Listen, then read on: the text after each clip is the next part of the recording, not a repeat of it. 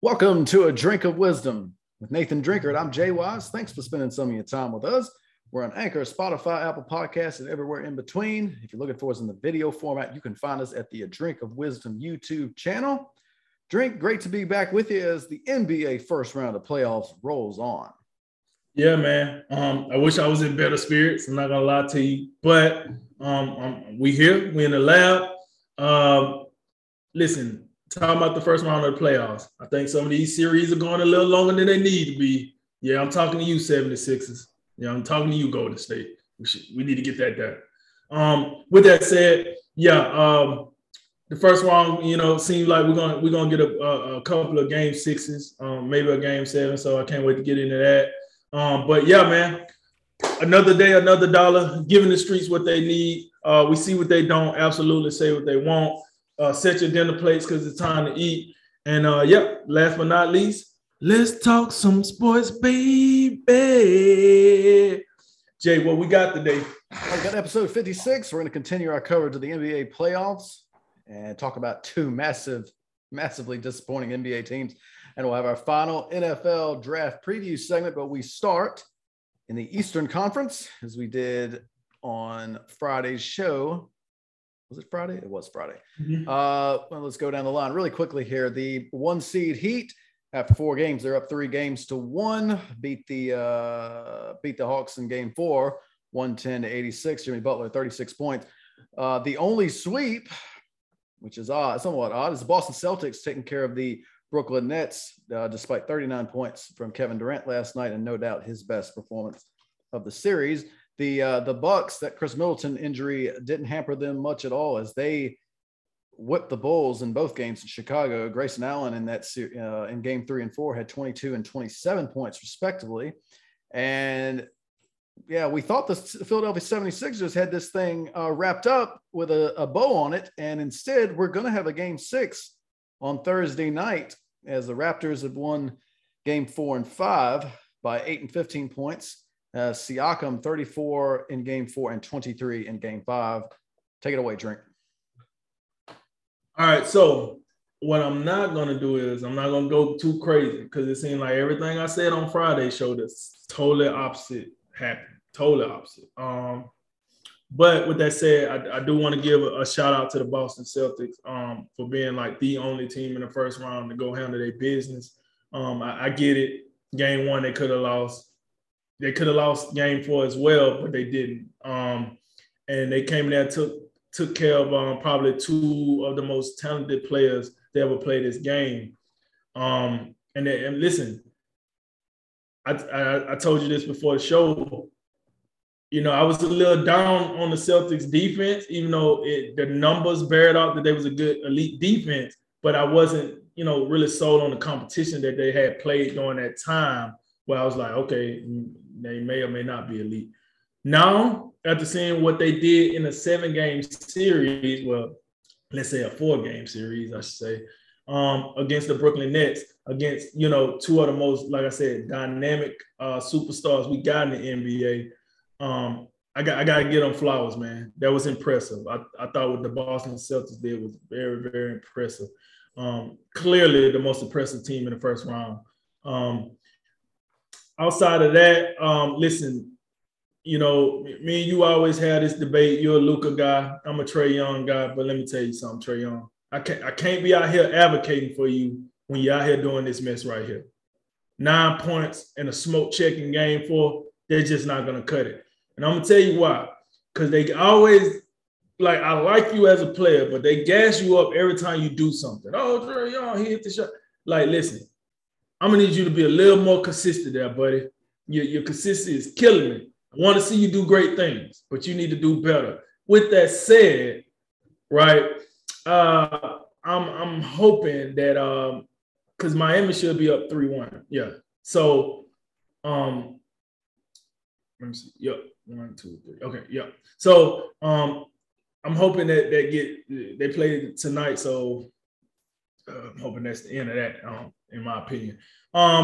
With the Bucks and Bulls, look, here's the deal. This result is the exact result that we said. If you go all the way back to the first time we talked about a pretender-contender series, right? We always said that the Bulls was a pretender for the obvious reasons. We can't trust a big three. Thus far, when you look at what then happened thus far, I think we've been correct. Even with the Chris Middleton injury, we still been correct on that. DeRozan had 41 in game 2. That's the only game they won. That was the only game they was like, if you ask me, pretty winnable. I mean, game 1 looks winnable, but you have to actually watch the game. But DeRozan, this is what DeRozan do. He up and down. He, like I said, he shows up sometimes in the series, then he disappears. Then we talked about Vucevic. Where you at, Vucevic? Oh, it's a little different level when you playing on a team with some expectations. You got used to going to the playoffs with Orlando. No one gave a rip. Now you in Chicago, people give a rip. So it's a little different. And then, Zach LaVine, hey, he playing like a first-year playoff guy. It is what it is. But the Bucks defending champs, even without Chris Middleton, this is what we this is definitely what you seen coming, because I said 6, you said 5. They win tomorrow night. It's over with. But I think that the domination of that series is on par with what we thought was going to happen. Chicago just going to have to go to the drawing board, see what they do in the offseason, and they might come back and be a little different next year. But listen, they just ain't got enough scoring, to be honest with you. And then the 76ers and Raptors, like I said earlier, man, I really thought the 76ers was going to pack this up and get it done. I guess Embiid hurting his thumb really, really set them back a lot further than I thought. But being the fact that he was playing, I said, okay, he should be all right to get it done. But it did not. So, like you said earlier, the Raptors ended up winning. So now that series 3-2. And I know going back to Toronto for game 6, this is going to get interesting. I don't know, if the 76ers lose game 6, you go into game 7 and you got a Embiid that's not 100%. You got a James Harden I don't even know this guy right here. I don't know, I'm going to start saying Embiid with Tyrese Maxey at this point, because I don't know what in the hell James Harden got going on. But with that, like I said, that series should be over. But shouts out to the Raptors, man. They lose Fred VanVleet, and they keep rolling, right? They keep rolling. So shouts out to them. But yeah, man, that's my quick overview of the Eastern Conference first round. Yeah, we definitely thought Philadelphia would be moving on, and now it's definitely looking a little bit dicey, especially now having to go back to Toronto for game 6. And if you lose that one, it's just game 7. And don't be the one to be the first team to blow a 3-0 lead, because you're gonna hear it. You're gonna hear it from us. Embiid, I mean, I understand dealing with a little thumb issue right now, but look, if you're out on the floor at this point of the season, and you're that caliber of player, I mean, we're only going to have so much sympathy for you, especially, again, a player of that caliber, a player who I believe moving forward, it's going to be between him and Giannis for best player in the world. That's what I believe. That's what I've been saying. And look, in games 4 and 5, I'm looking at 21-8. I'm looking at 20-11. That's simply not good enough. Now, of course, he's not alone, because we have James Harden over here, who has not been very impressive, to say the least. This is a guy who in this series is shooting under 40% from the floor in 4 to 5 games. So, I mean, he's averaging 18 points and 9 assists. I mean, Drake, those are nice numbers, but that's not the James Harden we're interested in, And so you have that going on. I mean, bottom line, Philadelphia cannot blow this series. If they do, it is most certainly legacy damaging for James Harden, and I think it's legacy damaging for Doc Rivers as well. It'll hurt Embiid as well. It'll also hurt Embiid. But think about it, Embiid still has, I think he's got a lot of years ahead of him. He's a guy who's gonna win, I think, multiple MVPs in this league. So you have that. But I do agree. Toronto deserves a lot of credit. Nick Nurse deserves a lot of credit. I mean, what you can say whatever you want about Toronto. The one thing that they're not quitters. So you got to give that to them. Siakam, I think Siakam deserves credit. He's clearly the guy. Even when Kawhi was on that team, you look at Siakam, and he was even though you had Kyle Lowry, but you knew Siakam was like the next thing for Toronto. And in Game 4, carried them to 34, 8-5, and a really nice line in Game 5 as well. So, Heat Hawks, yeah, man. Look, I said it. I said it on the last show. Like, look, man, you can't be the next coming to Steph Curry and stink up the joint. You can't go 1 for 12 in a playoff game. You can't go 3 for 11 in a playoff game either. That's two, and you'll notice there's been 2 close games in this series. In those 2 games, you had Miami win 1. That was by 10, so relatively close. And then Trae Young hit a game-winning floater or whatever in Game 3. So you're 1-1 in the close games where Trae Young played. I don't think he played great, but he played okay. 25 points, 24 points. But you had a 1 for 12 in Game 1. You had a 3 for 11 in Game 4. So you had 2 games in this series where you were awful from the floor and you scored a combined 17 points. In this series, Trae Young is averaging 16 points, 6 assists, and 6 turnovers. Drake, that's awful from a perspective that this is a guy who, has MVP type talent. That's what you say. And you see a guy who last year led a team to the Eastern Conference Finals. And the thing about it is when you achieve something like that, we don't expect these gigantic steps backwards. And to go from the Eastern Conference Finals to a first round gentleman's sweep is a major step backward. And I understand, I don't think the supporting cast has quite been what it's supposed to be. We got John Collins, seemed like he a little in and out right now. I don't know what they're doing with Bogdanovich, got him coming off the bench. DeAndre Hunter been dealing with injuries. He's, back in there trying to do something. Capella, he's been a little in and out. So I understand they got some things going on. But when you're the best player, when you're that type of caliber player, we're not giving you the excuses. Just like we're not giving Joel Embiid don't get the excuses. Guys like Giannis, Luka don't, all these guys, and I could go on down the line, but you're not getting the excuses. Now, on the other hand, Jimmy Butler, it's just amazing what this guy can do. This guy can impact the game, by playing the all-around game that he does and just kind of stat sheet stuffing. But he's had 2 games. He's had a 45-point game and a 36-point game. So this guy just reminds you, from time to time, how great he can be. And I think, especially with some of the lineups Miami seems to trot out there, when they have when you got Vincent and you got Strauss, you got some of these guys who is like, I couldn't even tell you who these guys are. If I saw them on the street, I wouldn't recognize them. And you got Bam and you got Tucker. They're starting 5 right now for the most part. And you throw Lowry in there when he's healthy. Very defensive-minded lineup, So it's almost like, man, maybe Jimmy Butler does have to score more. It seems like Eric Spoelstra, what he's opted is to, have some of more of his firepower come off the bench. And guys like Duncan Robinson and Tyler Hero. So interesting what they're doing right now. But I'm not that surprised that Miami's having this amount of success. And yeah, Atlanta just big step back overall, not only for Trae Young, but for the whole team. Bucks Bulls, I got to say, I know I made the comment on Twitter, I believe it was. The Bucks out here, they a little rude. They a little rude.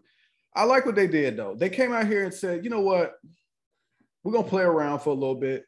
We're going to make Chicago think they in this thing. Oh, you won Game 2? That was nice. Oh, Middleton, you got a little hand. Yes, it's fine. Go ahead and sit down. Get some ice. Do what you need to do. We're going to come to Chicago. Y'all going to think y'all ready for something, and we're about to blitz y'all. That was championship level ball that they played in both those games, on both sides, offensively and defensively. And, I talked about Game 1. I think they played half a game. And then the second half, they kind of played around. And in Game 2, they didn't play up to their potential. They beat them by 30 in Game 3, hold them to 81 points, and they beat them by 24. Just, this is the first. It feel like about Chicago. We've been talking about pretty much all year. Even when they started off, in the top spot in the East for a little bit. And even though they was up in the top 3 for quite a while, and it just did not feel real because of the guys we were looking at. And that's no disrespect to particularly DeRozan, who has had an outstanding season. And it's remarkable that he seems to continue to get better, even though I think he's in his early 30s now, but he keeps getting better and better. But yeah, like Vucevic, no, I'm sorry, I'm not believing in him. Levine, not yet. I mean, just and please, these people, oh well, Lonzo Ball out. Stop, please stop. You know, that guy's not making that big of a difference, and you especially don't get to cry about that now because Chris Middleton's down. But again, look, Giannis, he's that dude. Drew Holiday did elevate his game, particularly offensively in Game 3, hitting 5 3-pointers. And look, I don't think I've ever said one complimentary thing about Grayson Allen, but damn it, he's been balling. I got to give it to him. He's been playing out of his mind. 11 for 14 from 3-point range the past 2 games. And I got to say, Grayson Allen was involved with that thing with Caruso earlier this season. Bobby Portis is a guy who started his career in Chicago, and I think he punched Nikola Mirotic out the league. I really got to think it's got to feel good for those 2 guys to come into Chicago and ball the way they did. Bobby Portis too. Bobby Portis in those 2 games, 32 points and 26 rebounds. They just, we questioned Milwaukee's toughness a few years ago. Last year, they kind of got with it with Bobby Portis and with PJ Tucker. And I think that they're a team that just mentally, they've arrived. It just feels like, can they be up and down a little bit in a series? Yes. But I think it's going to be hard for them to get, mentally dominated by a Miami Heat team or the Raptors when Kawhi was there. I don't think that's going to happen right now. I think, especially with Giannis leading them, and then Holiday, and even a lot of the role players, they get it.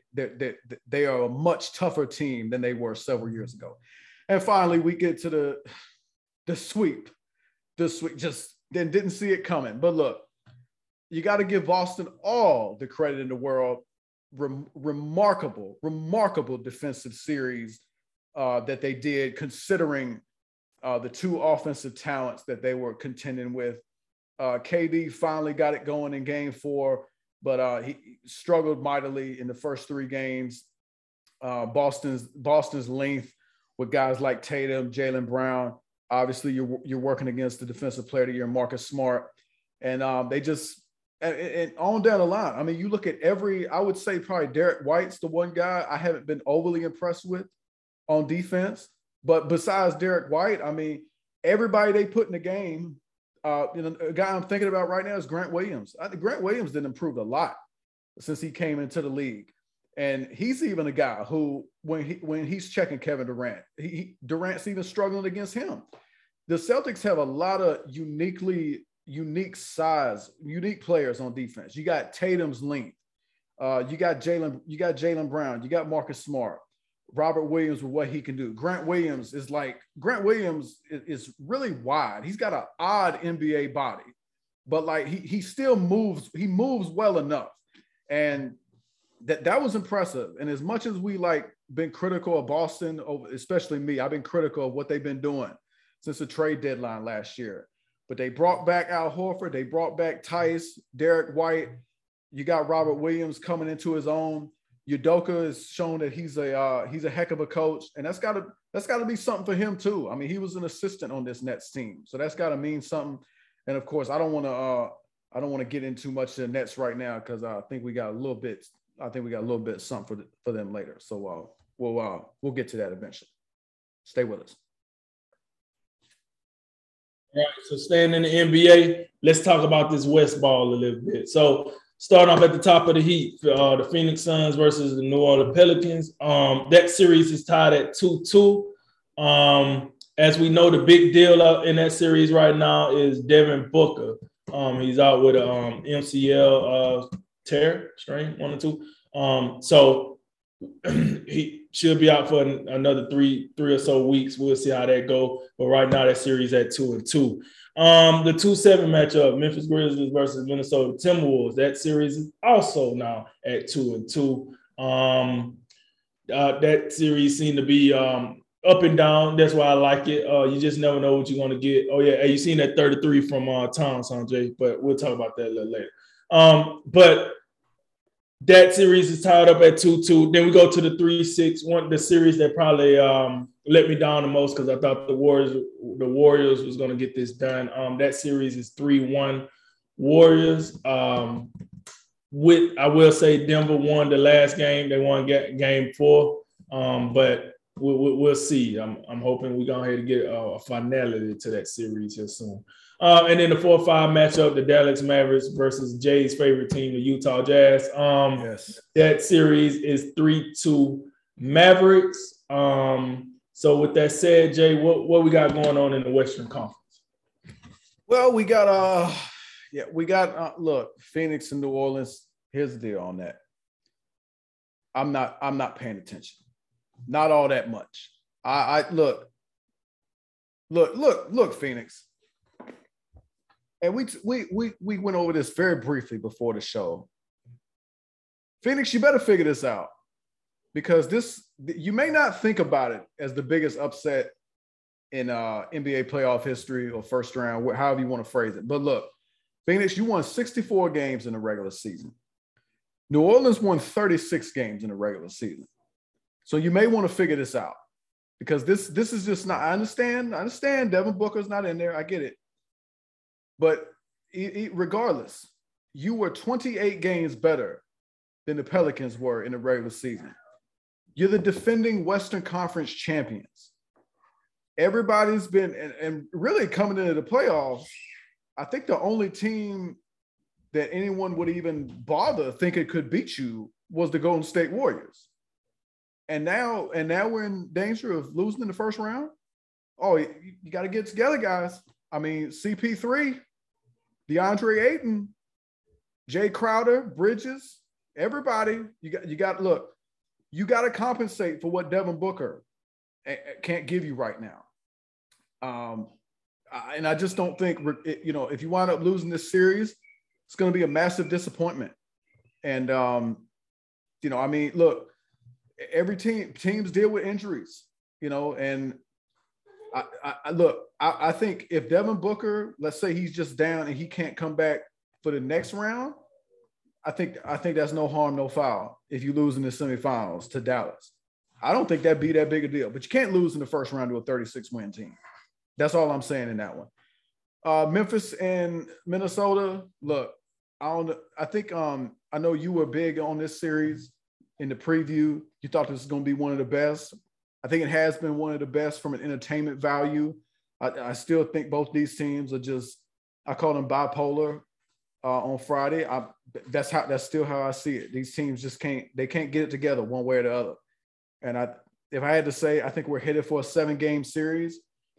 I do think it does seem like I don't feel like Ja Morant's had that game yet. He hasn't had that game, you know what I'm saying, to where he's just like, this is Ja Morant's, opening like his playoff moment. This is Ja Morant's signature game to where he really puts his fingerprints on. I think Bain's been the most impressive guy for me consistency-wise for Memphis.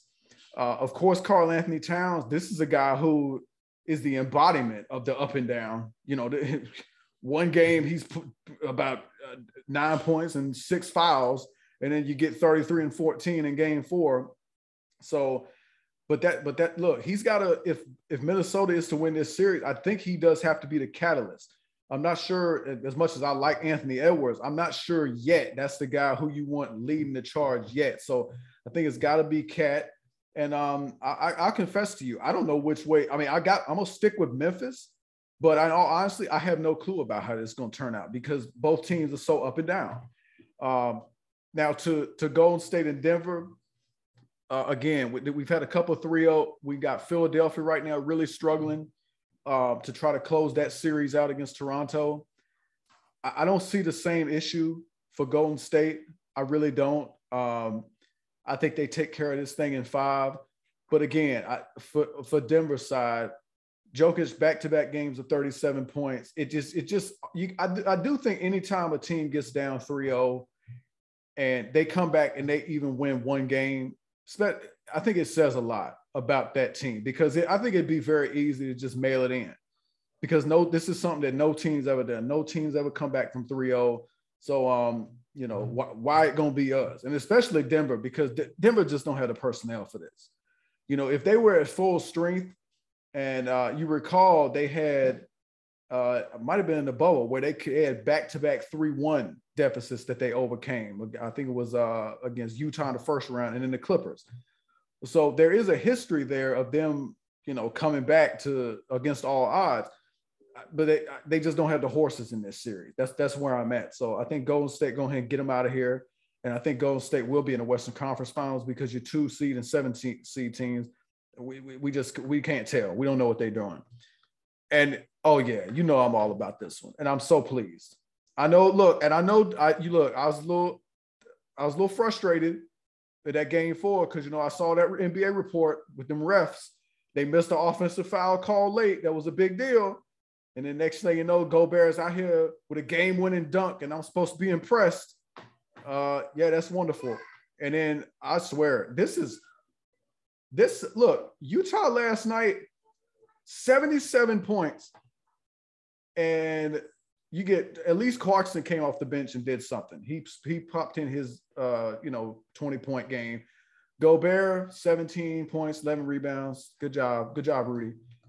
Look, guys, I know Mitchell got hurt, but Mitchell scores 9 points in 32 minutes. But he wasn't even the worst offender. Can I interest you in 4 points from Mike Conley? No? How about 2 points from Bojan Bogdanovic and an 0 for 9 from the floor? These guys, flat soda drink, flat soda, just stale. Left the food out way too long. You didn't wrap it in aluminum foil. So much wrong with this. Man. And they still have enough talent, but it's just it's stale. And look, Luka being back in game 4, he did what he did. I don't think he was quite at full strength. I felt like game 5, I felt like he had a better flow to his game. Brunson's still doing what he did. They combined for 57 points in that game. But man, here's another great stat for you. The Jazz went 3 for 30 from 3-point range last night. Just awful. And guys, I think it's time to go ahead and wrap Mike Conley up and get him out of here. Mike Conley in this series is averaging 9 points. He's shooting 27% from the floor. It's a done deal for some of these guys. Utah, I think, is the quintessential team that peaked last year, and it's just I think it's about time to blow it up. It reminds me of the time where we thought there was some chemistry issues between Gobert and Mitchell. Then it seemed like they kind of had it together, especially last season with how well they played in the regular season. But and I'm not saying there's chemistry issues there, but like something is off with that team. And it's just, you would expect a team that won 60, whatever, the number 1 seed in the West last year. How do you take this big of a step back with basically the same group of guys? Don't tell me Joe Ingles meant this much to this team. Please don't try to sell that to me. But it is pleasing to me that it appears Dallas is going to take care of this. Because, I was done with Utah heading into this series. Yeah, and that's where I start. I'm trying to think of some nice things to say about Utah, because I always say negative things about them. I've heard it's a pretty and this ain't gonna be no different. Here's the deal, right? Like you said, Utah peaked last season. And what I think is going on now is a bunch, like you said, flat soda, left the food out, stale than them up. This is why we're probably hearing, reports about Quinn Snyder going, to coach somebody else. Or, listen, at the end of the day, let me just keep it real. When this season is over, Rudy Gobert need to be somewhere else. Hold on, let me say it this way. The only 3 players that I done seen thus far that probably need to stay is Clarkson, because I think, for the most part, he do what you pay him to do.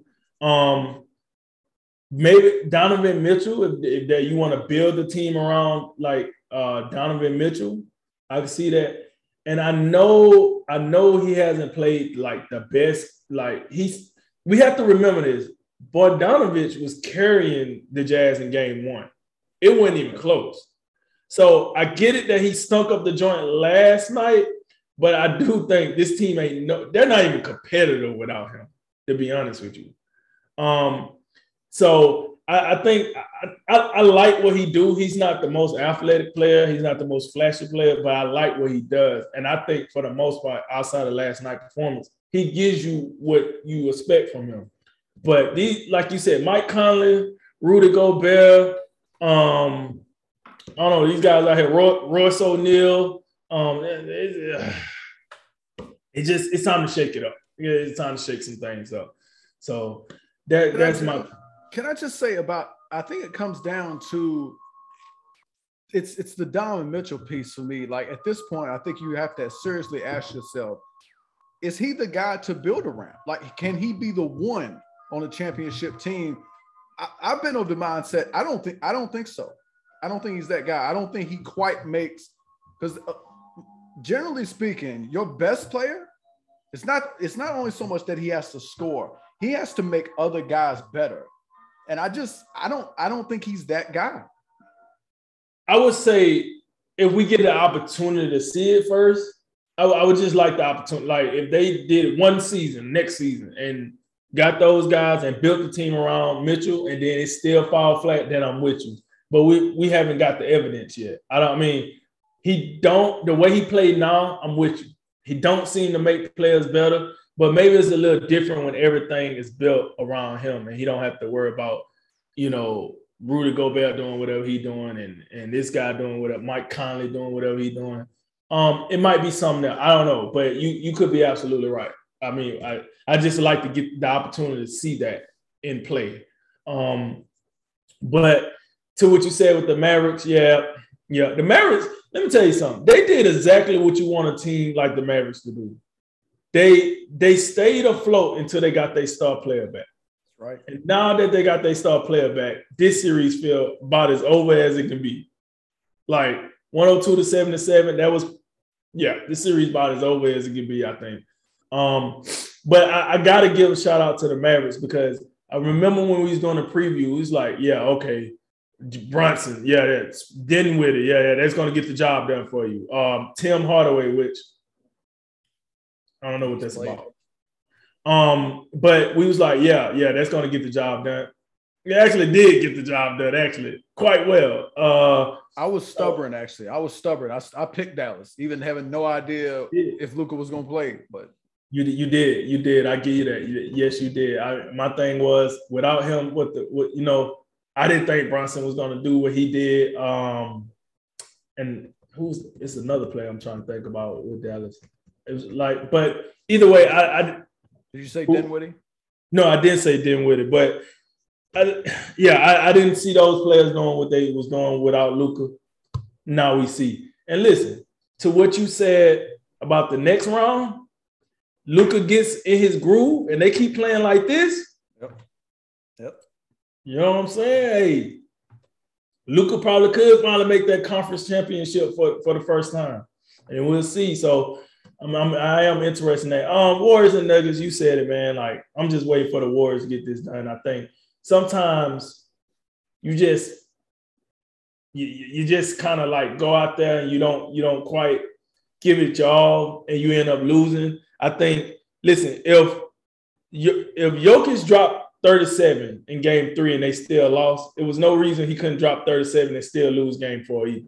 However, like you said, the fight of the other teammates actually made it worthwhile. And so now they're still in the series, but I think we see the end of that tomorrow night. Grizzlies and Timberwolves. This thing going 7, and I'm gonna give it a pick 'em right now in game 7. To what you said, hey, Ja Morant is probably looked at as the best player for both teams. Karl Anthony Towns is the best player for Minnesota. He finally showed up. But the thing to what you said, if you actually take, so when we first started talking about this series, I was talking about the big three for each team. And now I'm feeling like cancel out, well, I ain't gonna say cancel out the ones, but because Ja Morant been up and down too. So you take Ja Morant out and you take Karl-Anthony Towns out, but you look at the twos, which for the Grizzlies to me is Desmond Bane, and for the Timberwolves is Anthony Edwards. What I'm starting to feel like is that second player, if that second player play lights out, usually that team win. Now, game 4, little different because Karl-Anthony Towns being the one, he played his best game of the series. But I'm starting to just look at Desmond Bane and Anthony Edwards a little more because I think they're going to be the deciding parts because, listen, Jaren Jackson Jr., I don't know what he got going on. Oh, man, like, ever since you started, like, blasting him, I started paying attention, like, oh, man, I see what Jay talking about, man. What we doing here? You going to stay on the court long enough to do something? And then D'Angelo Russell. I don't know. D'Angelo, you want to give us some of that Nets magic, some of that? No? Okay. So,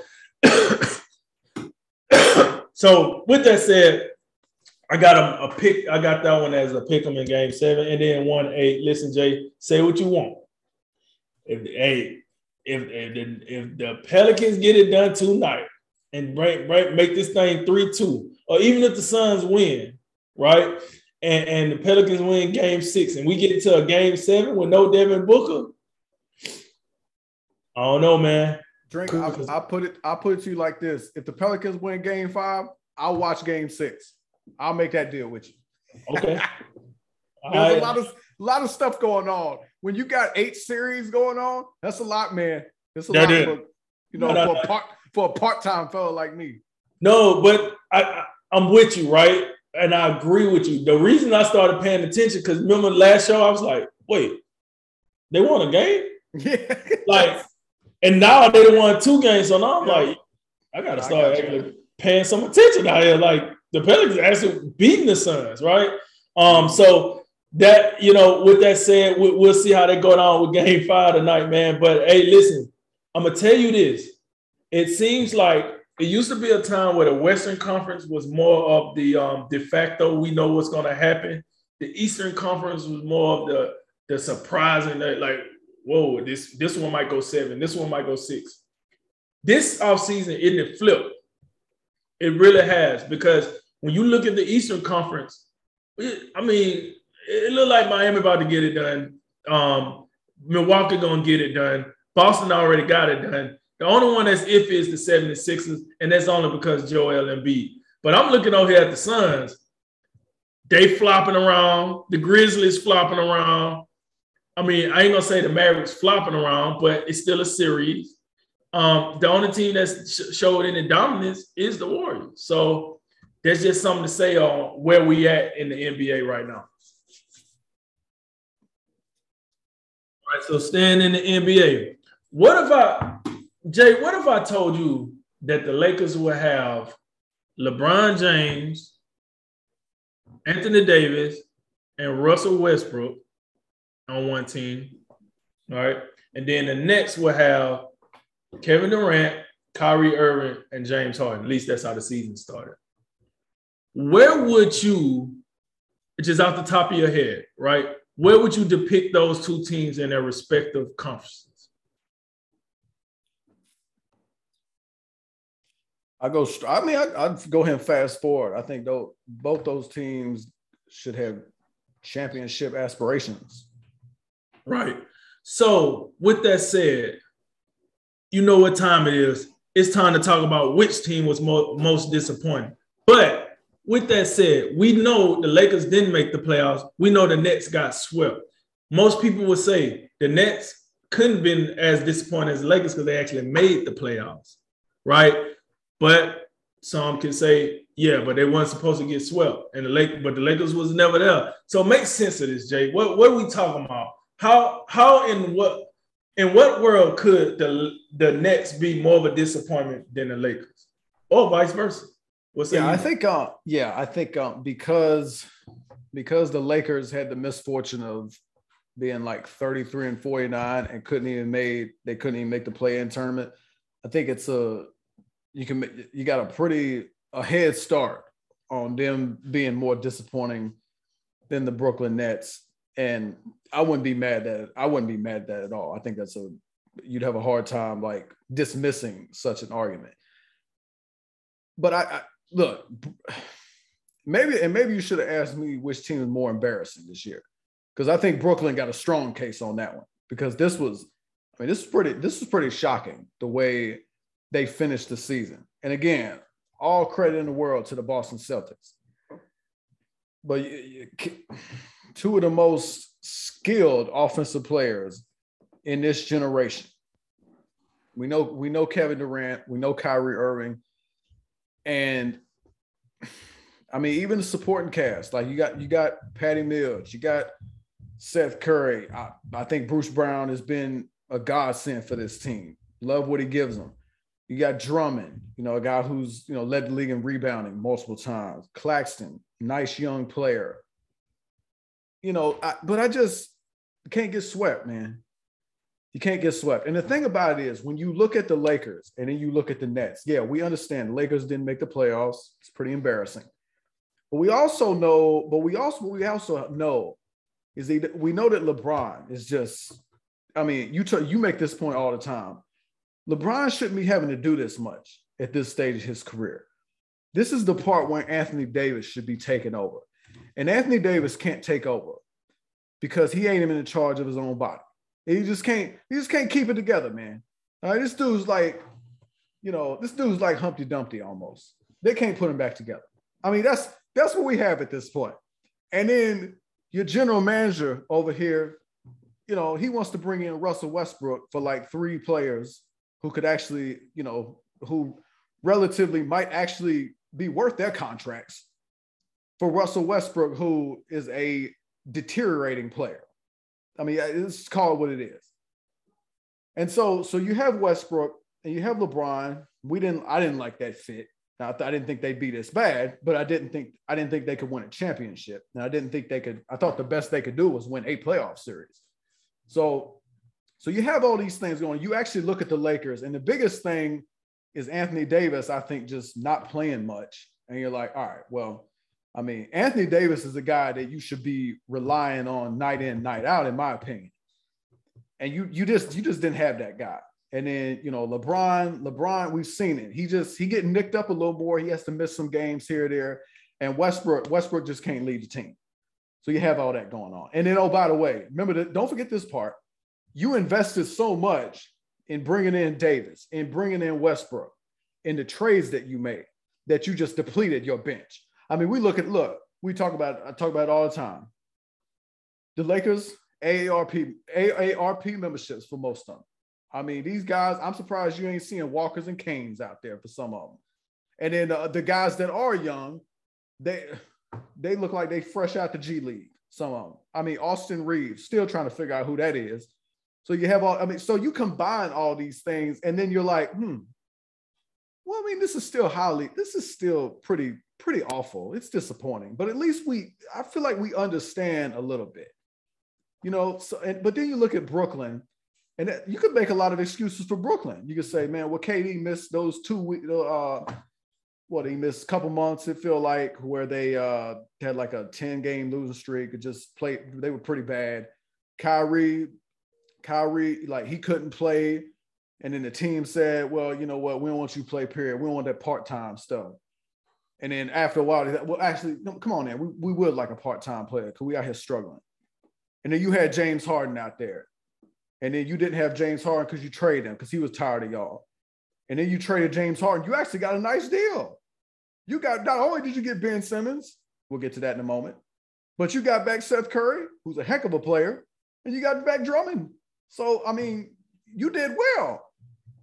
And with all that, and don't forget, you got Dragic, another veteran you can use. I mean, the Nets still, like, you look at their roster and it's incredible. Like, I don't even know why LaMarcus Aldridge came out of retirement, because he couldn't find the floor.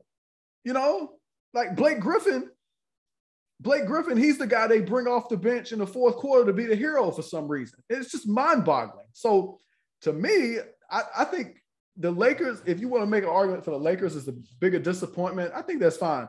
But Brooklyn, just the way they went about it, and Drink, the thing about it is, like, their best two guys were healthy in the end, and they were on the floor together. Like, and you had, and I know Ben Simmons, but like, what?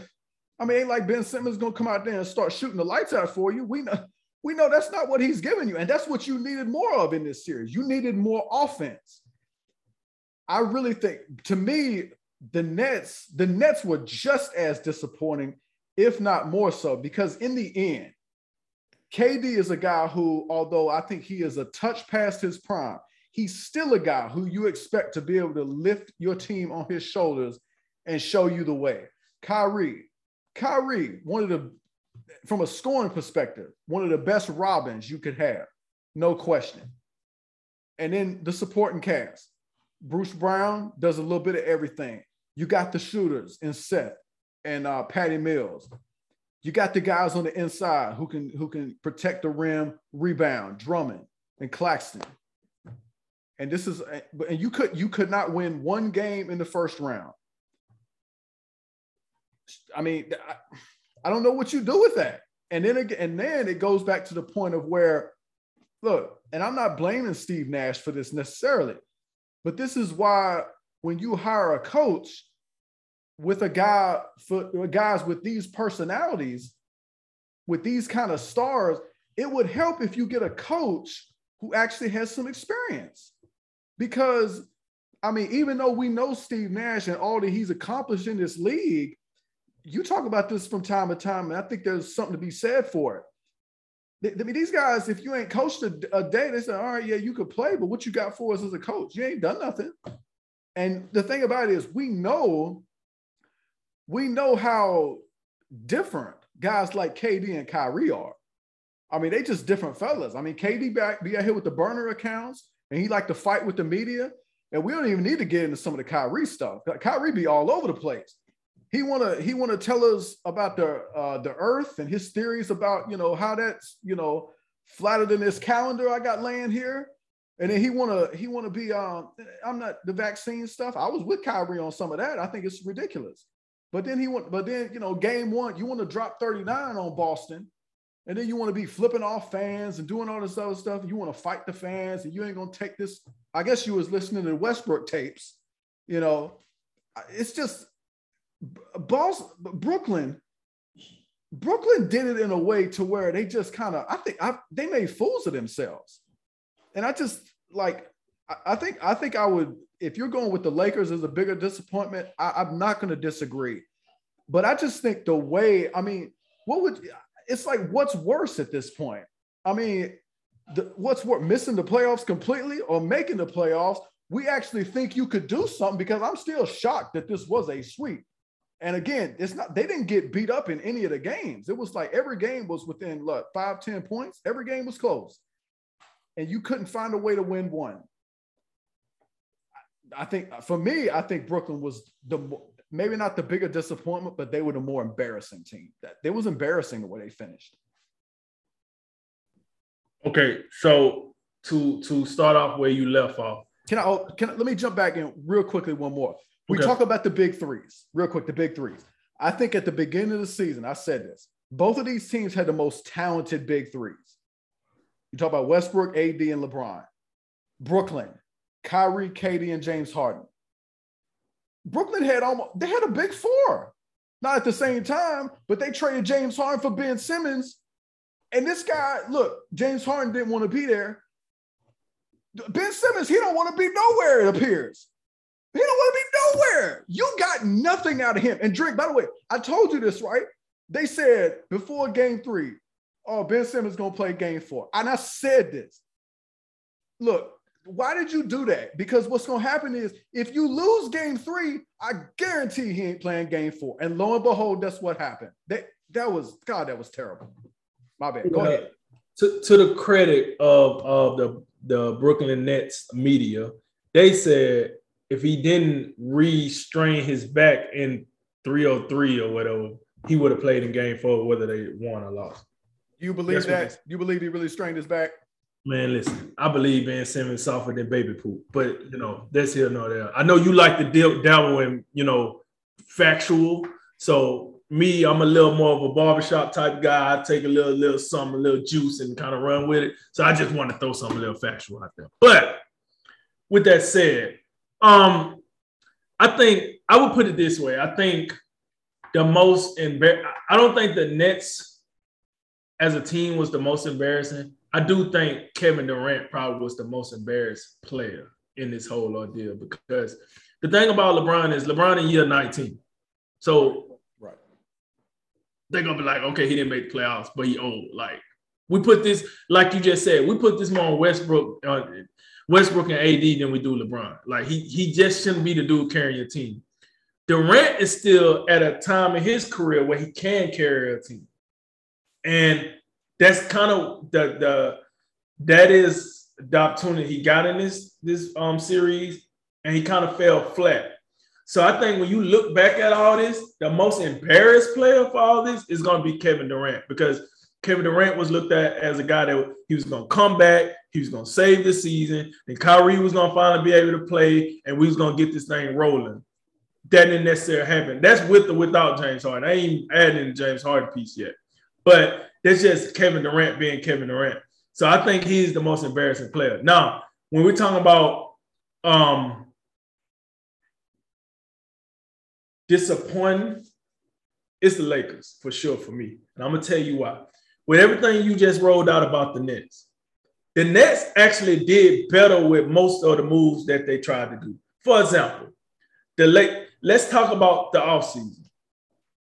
The Nets lost they lost Jared Allen at some point of last season, right?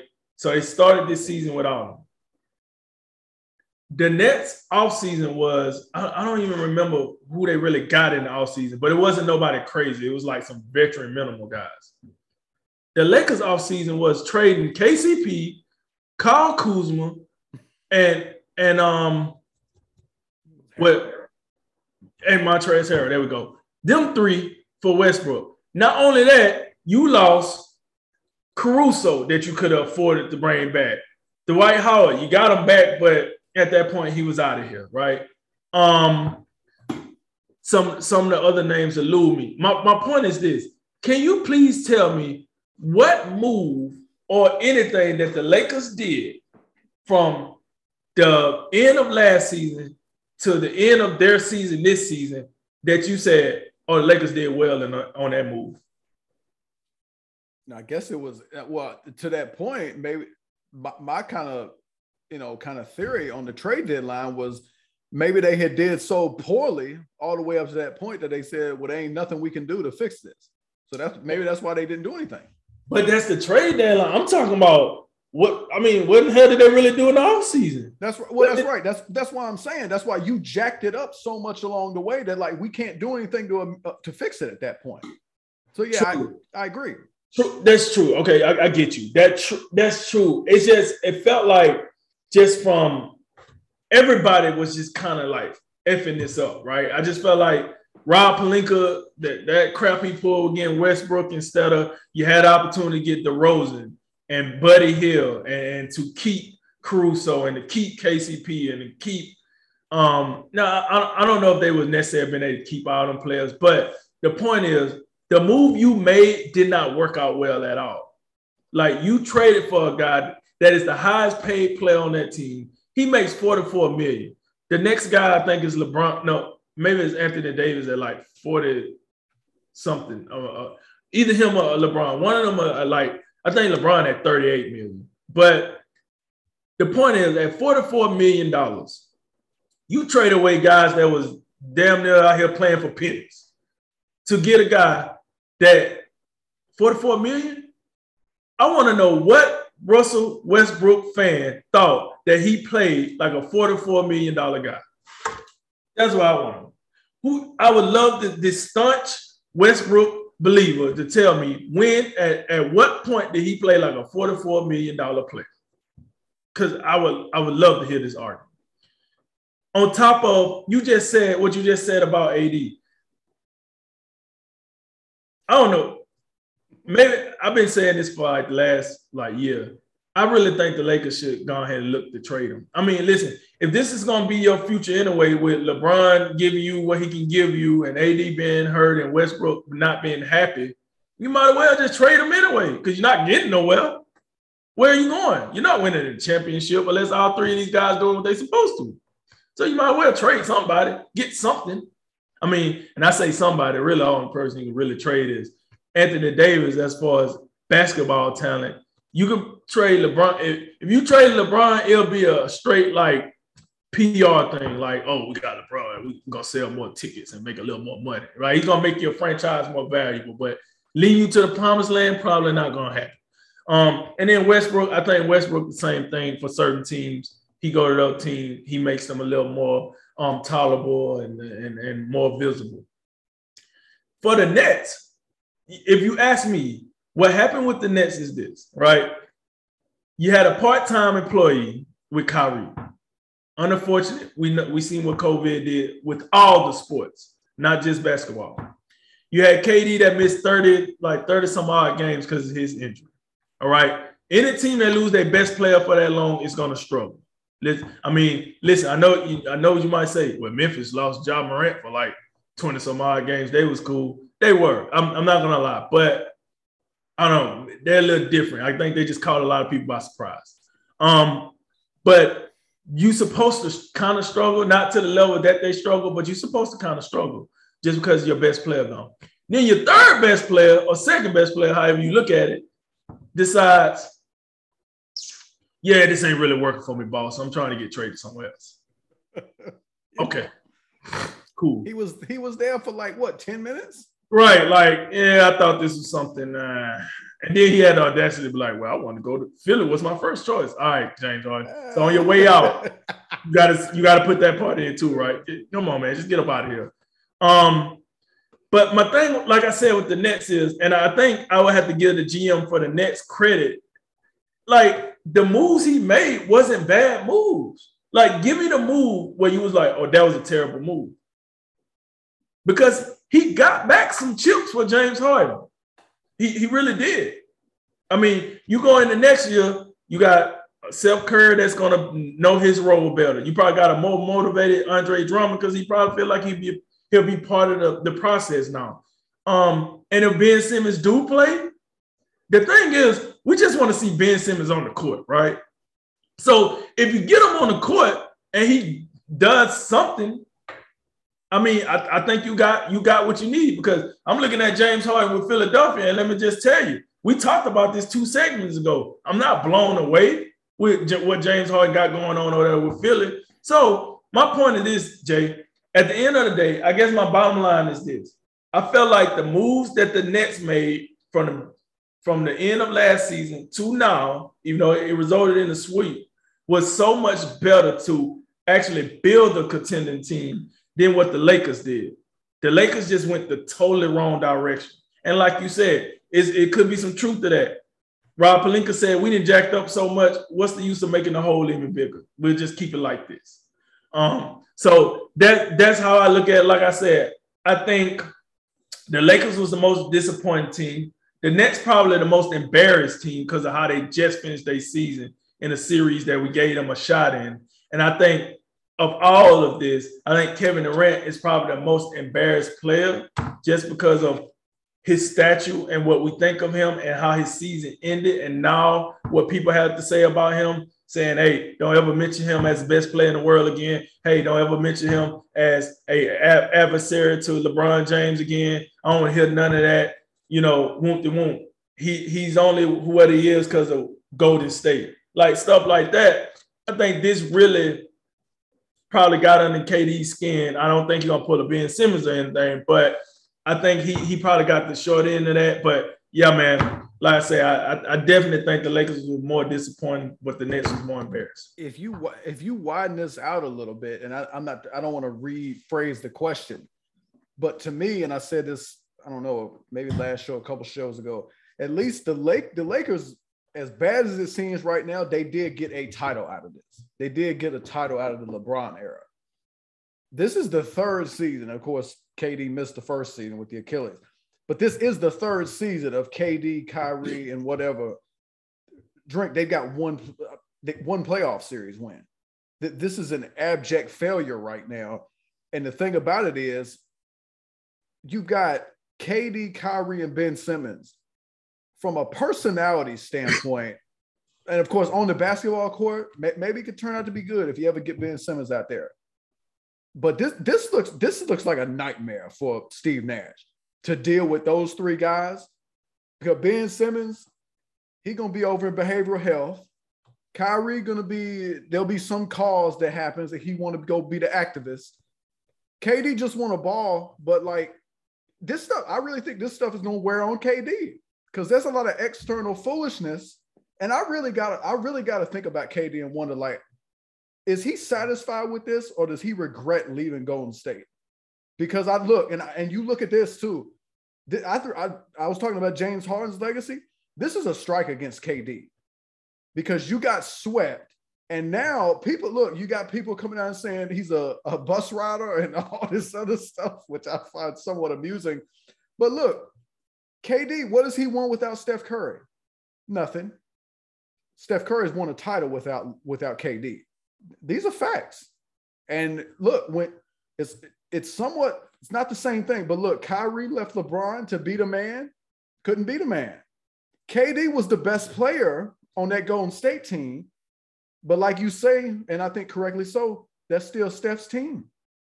And it still is today. So I don't know. I think this Brooklyn thing right now, it's damaging KD's legacy. It's damaging Kyrie's as well. This is a failure right now. And we'll see if they can get it together as we progress. All right, we now move over to the NFL. The NFL draft first round on Thursday, a couple days away. And so in honor of this being our last draft preview segment, we want to do something somewhat different. The question is for this one, which NFL team needs what team has the most pressure to have a really good draft? That's the question, Trent. All right. So in totality, I'll come back to that.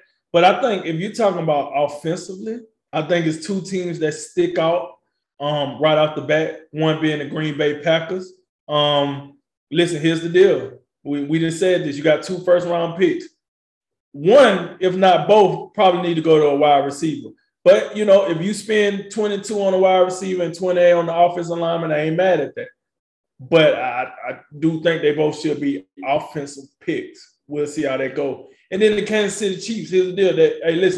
That was probably the most surprising blow we seen in the offseason, you know, behind Devontae Adams leaving the Packers, was when Kansas City traded away Tyreek Hill. So now we have to, like, pretty much assume that Kansas City is under the pressure to make sure that they use one of these 2 first-round picks to replace the talent of Tyreek Hill. Listen, I don't give a rip who they sign in the free agency.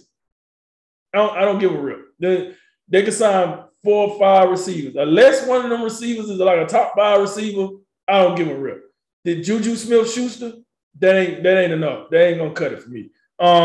So I do think they're gonna have to, like, you know, probably ace these offensive picks. Now, in totality, listen, some of these bottom feeders need to have a good draft. I'm tired of looking at Jacksonville at the top of the freight. I am. Can they win? Can they get a draft? Can they ace a draft? At least, listen, if they got, let's say they got 8 picks, could they get 6 of them right and 2 of them be flops or something? I'm tired of looking at them at the top of the draft. You think you're tired of them? How do you feel? How do you think Jacksonville correspondent feels? Yeah, he's probably mad about that. No, it ain't probably. He's probably extra mad about that. I'm just saying I don't like seeing it. He's living it. So, you know. But, like, I'm looking at teams like the Jets, for example. Listen, I know you think you got your quarterback. So if you got your quarterback, like, I don't know, draft him a weapon. Draft him an offensive lineman. Draft him something. I think so. I guess I don't want to jump too far ahead because I know we got to wrap it later on. Let's talk about this. But a team like Carolina. Listen, here's the thing, right? Would you say Carolina aced the draft last year with the defensive picks? What I know it was J.C. Horn that was their first pick, right? Right. I'm skipping out whoever else, but I mean that was really good. That was a really good pick. Well, let me see. Like it was either last year or the year before when they went all defense. I think it was the year before last, which they went. Okay, so that's what I'm referencing. And to. I think I know I really like that draft. Right. So I feel like the Panthers should just do that on offense now. Well, not all offense, but because they still got DJ Moore, they still got Christian McCaffrey. I get that, but outside of those guys, I mean, I don't know if Robert Anderson ever going to get activated over there in the Carolina uniform. So I don't know, man. I think the Panthers could be under some pressure to look at a quarterback at 6. Maybe be more offensive minded like they did with the defense. I mean, it worked out. How about the Washington Commanders for a second? Here's the deal. We came into the season, we was talking about their defense. Oh, this defense should be electric. They're going to be led by the defense. You can roll out a potato sack to lead them to like divisional championship because it's so bad. And then that didn't happen. And now, once again, not to jump too far, the Commanders are in everything. You know what kind of get the monkey off your back? Winning. So, yes. So if they go out here and make some noise, get some picks right, give Carson Wentz some, well, because evidently he ain't going to have Terry McLaurin to throw to because he's a little upset with his contract. But if you don't have that guy back, your number one receiver, well, go get him some other guys. I know you got Gibson back there in the backfield, but who in the hell else do you got? Like, you got to ask yourself, like, who else? So maybe I say a team like the Commanders probably could, ace the draft. They need to ace the draft. Matter of fact, to the answer to your question, I think the Washington Commanders is a team that need to absolutely ace this draft. Absolutely. Why? Because they're the talk of the town or the talk of the NFL about everything that's not talked about in football. They out here damn near money laundering. They like a RICO case against them pretty much. Like, they got it all going on over there. So, hey, listen, maybe if you just go ahead and do, fix the stadium one and then have a good draft. And maybe we might not remember that you guys break so many common everyday rules and treat your fans like straight. So I think, you know what? I came to the conclusion, Jay. I'm going to say I think the Washington Commanders is absolutely a team that needs to ace it all around. And then, like I said, for me, Green Bay and Kansas City are two teams that I think need to ace the offensive side of the ball, especially. Not to say they don't need some help on defense, but when we think about these two teams and who their quarterbacks is and what they've been doing in the last about 4 years, it's about the offense for those two teams. So that's where I'm at with that, Jay. Yeah, there's definitely quite a few teams. I mean, look, if you're one of these teams that's picking in the top 5 or whatever, and you're one of these teams that's got 2 first-round picks and like the first 10 to 15 picks, yeah, you're up there for a reason. I think I'm gonna leave Green Bay alone for once. I'm gonna leave them. Well, actually, I take that back. I actually got something for them in the Rapids. So no, but I'm gonna leave them alone for this segment. You're free for this one, Brian Gutekunst. But look, there is pressure on them, particularly to get that wide receiver position under control. I like what you said about Kansas City, and I think look, obviously offense side is a big deal, but I think for the whole team is big because it just feels like with the loss of Tyreek Hill and Tyrann Mathieu. By the way, has he still even been signed? Have we seen anything? I don't think I've seen anything. But it feels like for Kansas City, there's some real cracks in the armor right now. For the past couple of years, it just feels like, man, Kansas City is just the juggernaut. They are the team to beat. And now without Tyreek Hill, because again, like I've been saying, I mean, after Tyreek Hill and Travis Kelce, it get a little, there's a little bit of there's not that much. I don't see that much after him. You know, I mean, so it just feels like now, how do you restock? You know, and I'm not saying I don't think they're gonna replace Tyreek Hill, but like you're gonna have to do it by committee. And it starts with Kelsey, obviously, but like Juju's gonna have to come in there and play big for him. Valdez Scantling, I think that's an underrated guy that you can bring in.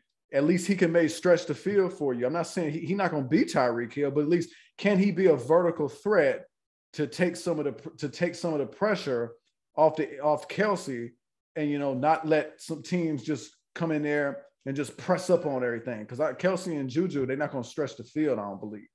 But you're gonna need a little bit more. You're gonna need another guy who can, take the top off the defense, I think. But also, I mean, speaking of the defense, if Tyrann Mathieu, we know what he means to that defense. They're not going to re-sign him somehow, you're gonna have to get better over there as well. And what it seems like to me is, it just gets to a point where how much can the quarterback overcome? And I think Patrick Mahomes is a guy who can overcome a lot. But now you're starting to take some of his guys away.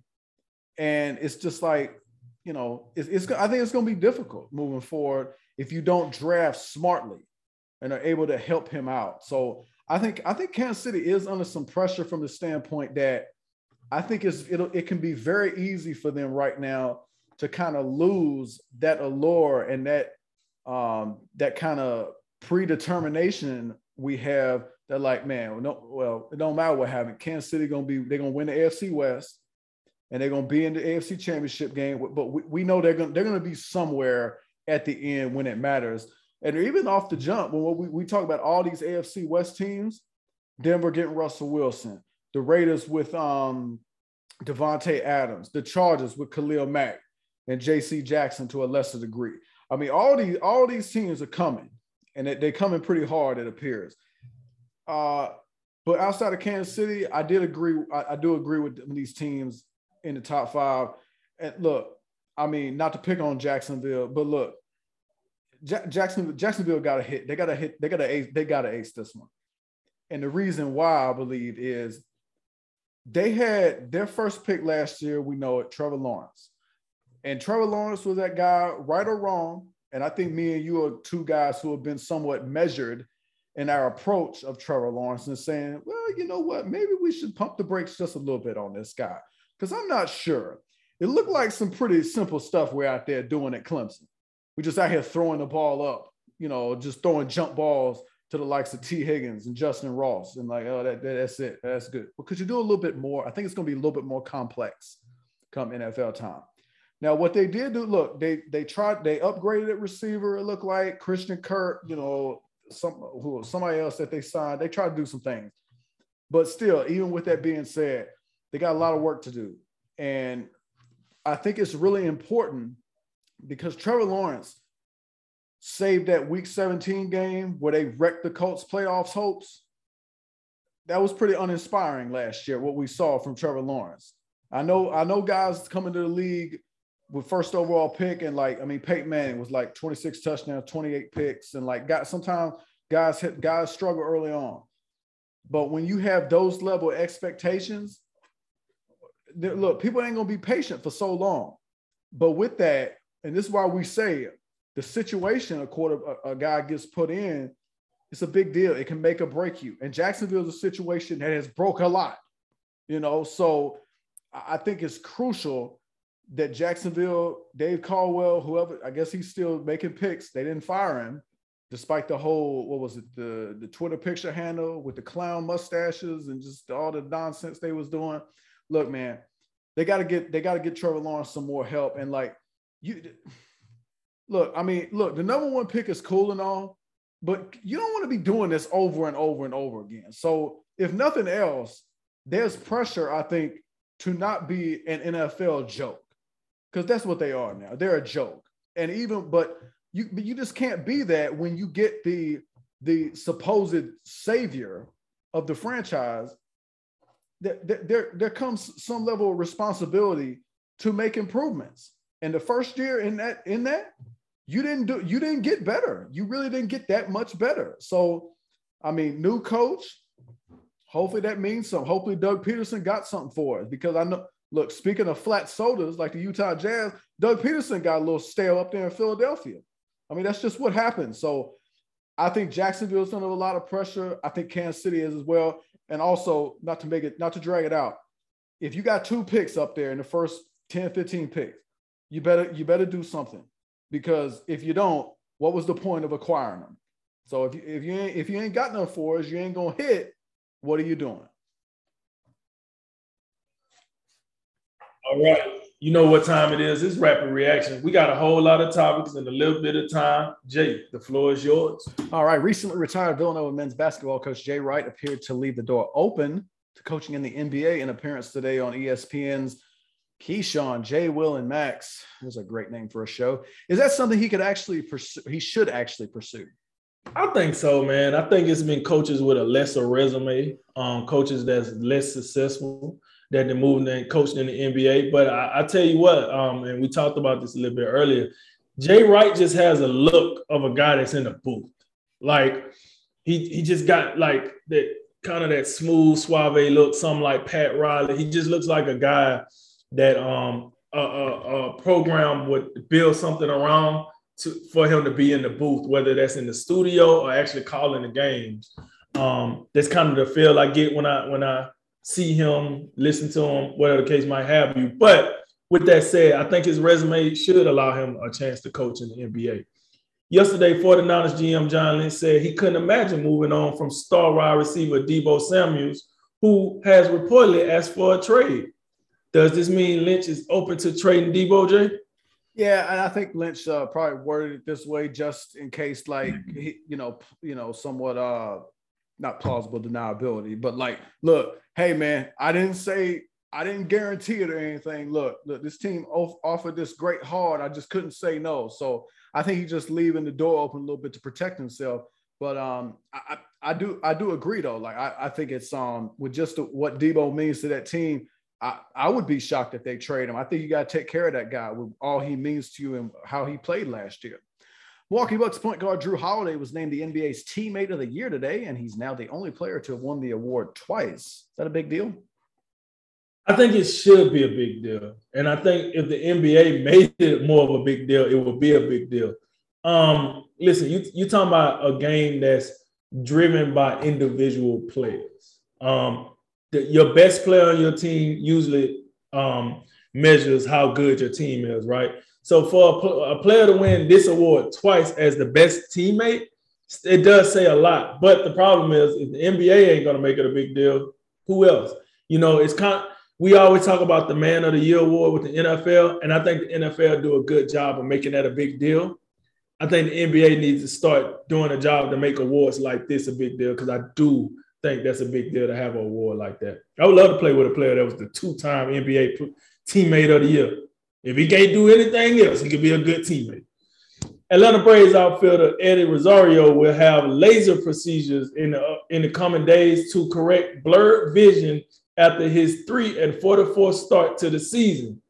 Jay, what is your reaction to this? I'm actually happy for him. Like, at least you got an excuse. Like, hey man, what's wrong with you? Why are you over here batting less than 100? I can't see, man. All right, well, let's get you in there and let's get it corrected.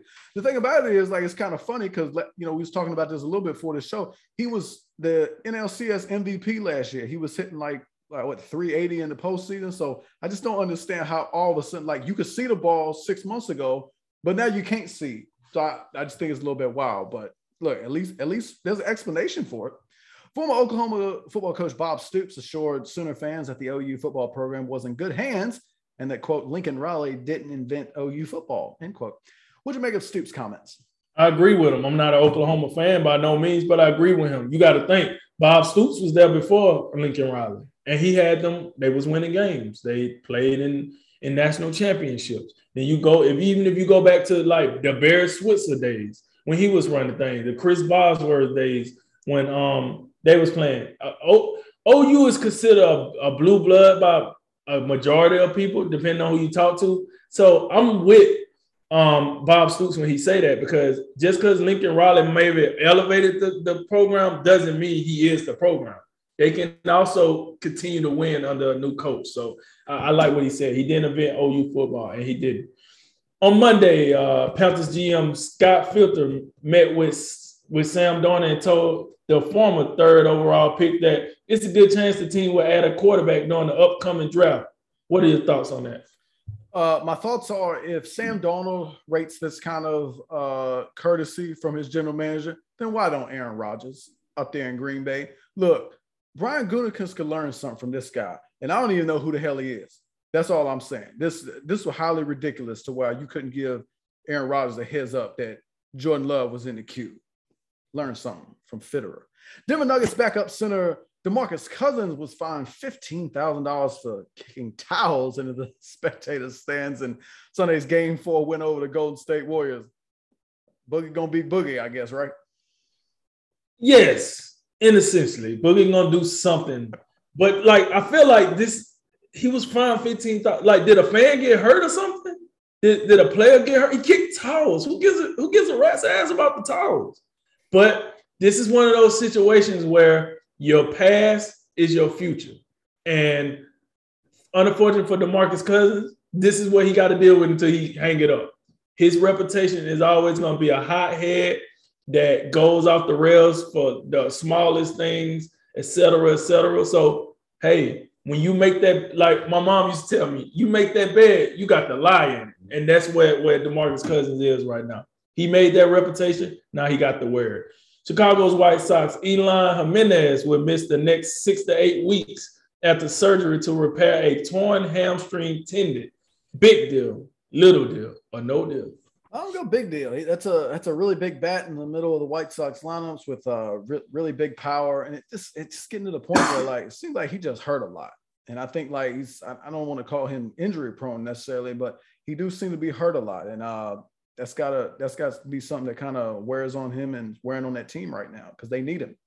Animal welfare activists are demanding that Minnesota Timberwolves owner Glenn Taylor give up his role in the organization because of his ownership of Rembrandt Farms, which experienced an outbreak of bird flu in March. Drake, are you on the side of the activists? No. Like, did Glenn Taylor get caught putting the bird flu in his farm? I don't get it. So because he's an owner of the farm and the farm had a breakout of bird flu, he should step down? Like, business? Like, I don't get it. So now, if you're a business owner, you can't even make a mistake now. Or you're going to start something like this. You got fans running up on the court trying to protest because, you know, he's the owner of a farm that had an outbreak of the bird flu. I don't, what are we talking about here? Stuff happens. It's business. It happens. Now, it would be one thing if old Glenn Taylor came out and had an interview where I don't give a rip about that. Okay, yeah, go ahead and protest away. Have a good time. I don't know what's going on in the state of Minnesota, but it's getting real like messy in there. It's real like chaos going there. It's starting to feel like every 3 months it's something coming out of the state of Minnesota. So, and I ain't talking about the Timberwolves. So I don't know. Like, I don't know what's going on with that state, but I hope they find their way here soon. Last one. The Virginia Attorney General will open an investigation into the Washington Commanders amidst a Congress allegations on some of their financial practice. Do you support this, Jay? Oh, yeah, you know I support it. Look here. Get this thing done, get over quick, fast, and in a hurry. And you know what the verdict is, right? For Dan Snyder. Guilty. And you know where he's going. Ukraine. That's it. Yeah. That concludes tonight's Drink of Wisdom. As always, like, listen, share, subscribe, and thank you for joining us. I'm Jay Watts. And I'm Nathan Drinker. And let me just say this. I thought you was going to say jail or prison, but Ukraine works too. And remember, make tomorrow better than today and make today better than yesterday. And you know what we going to do. We going to holler at you until next time, baby. Ladies and gentlemen, this is A Drink of Wisdom.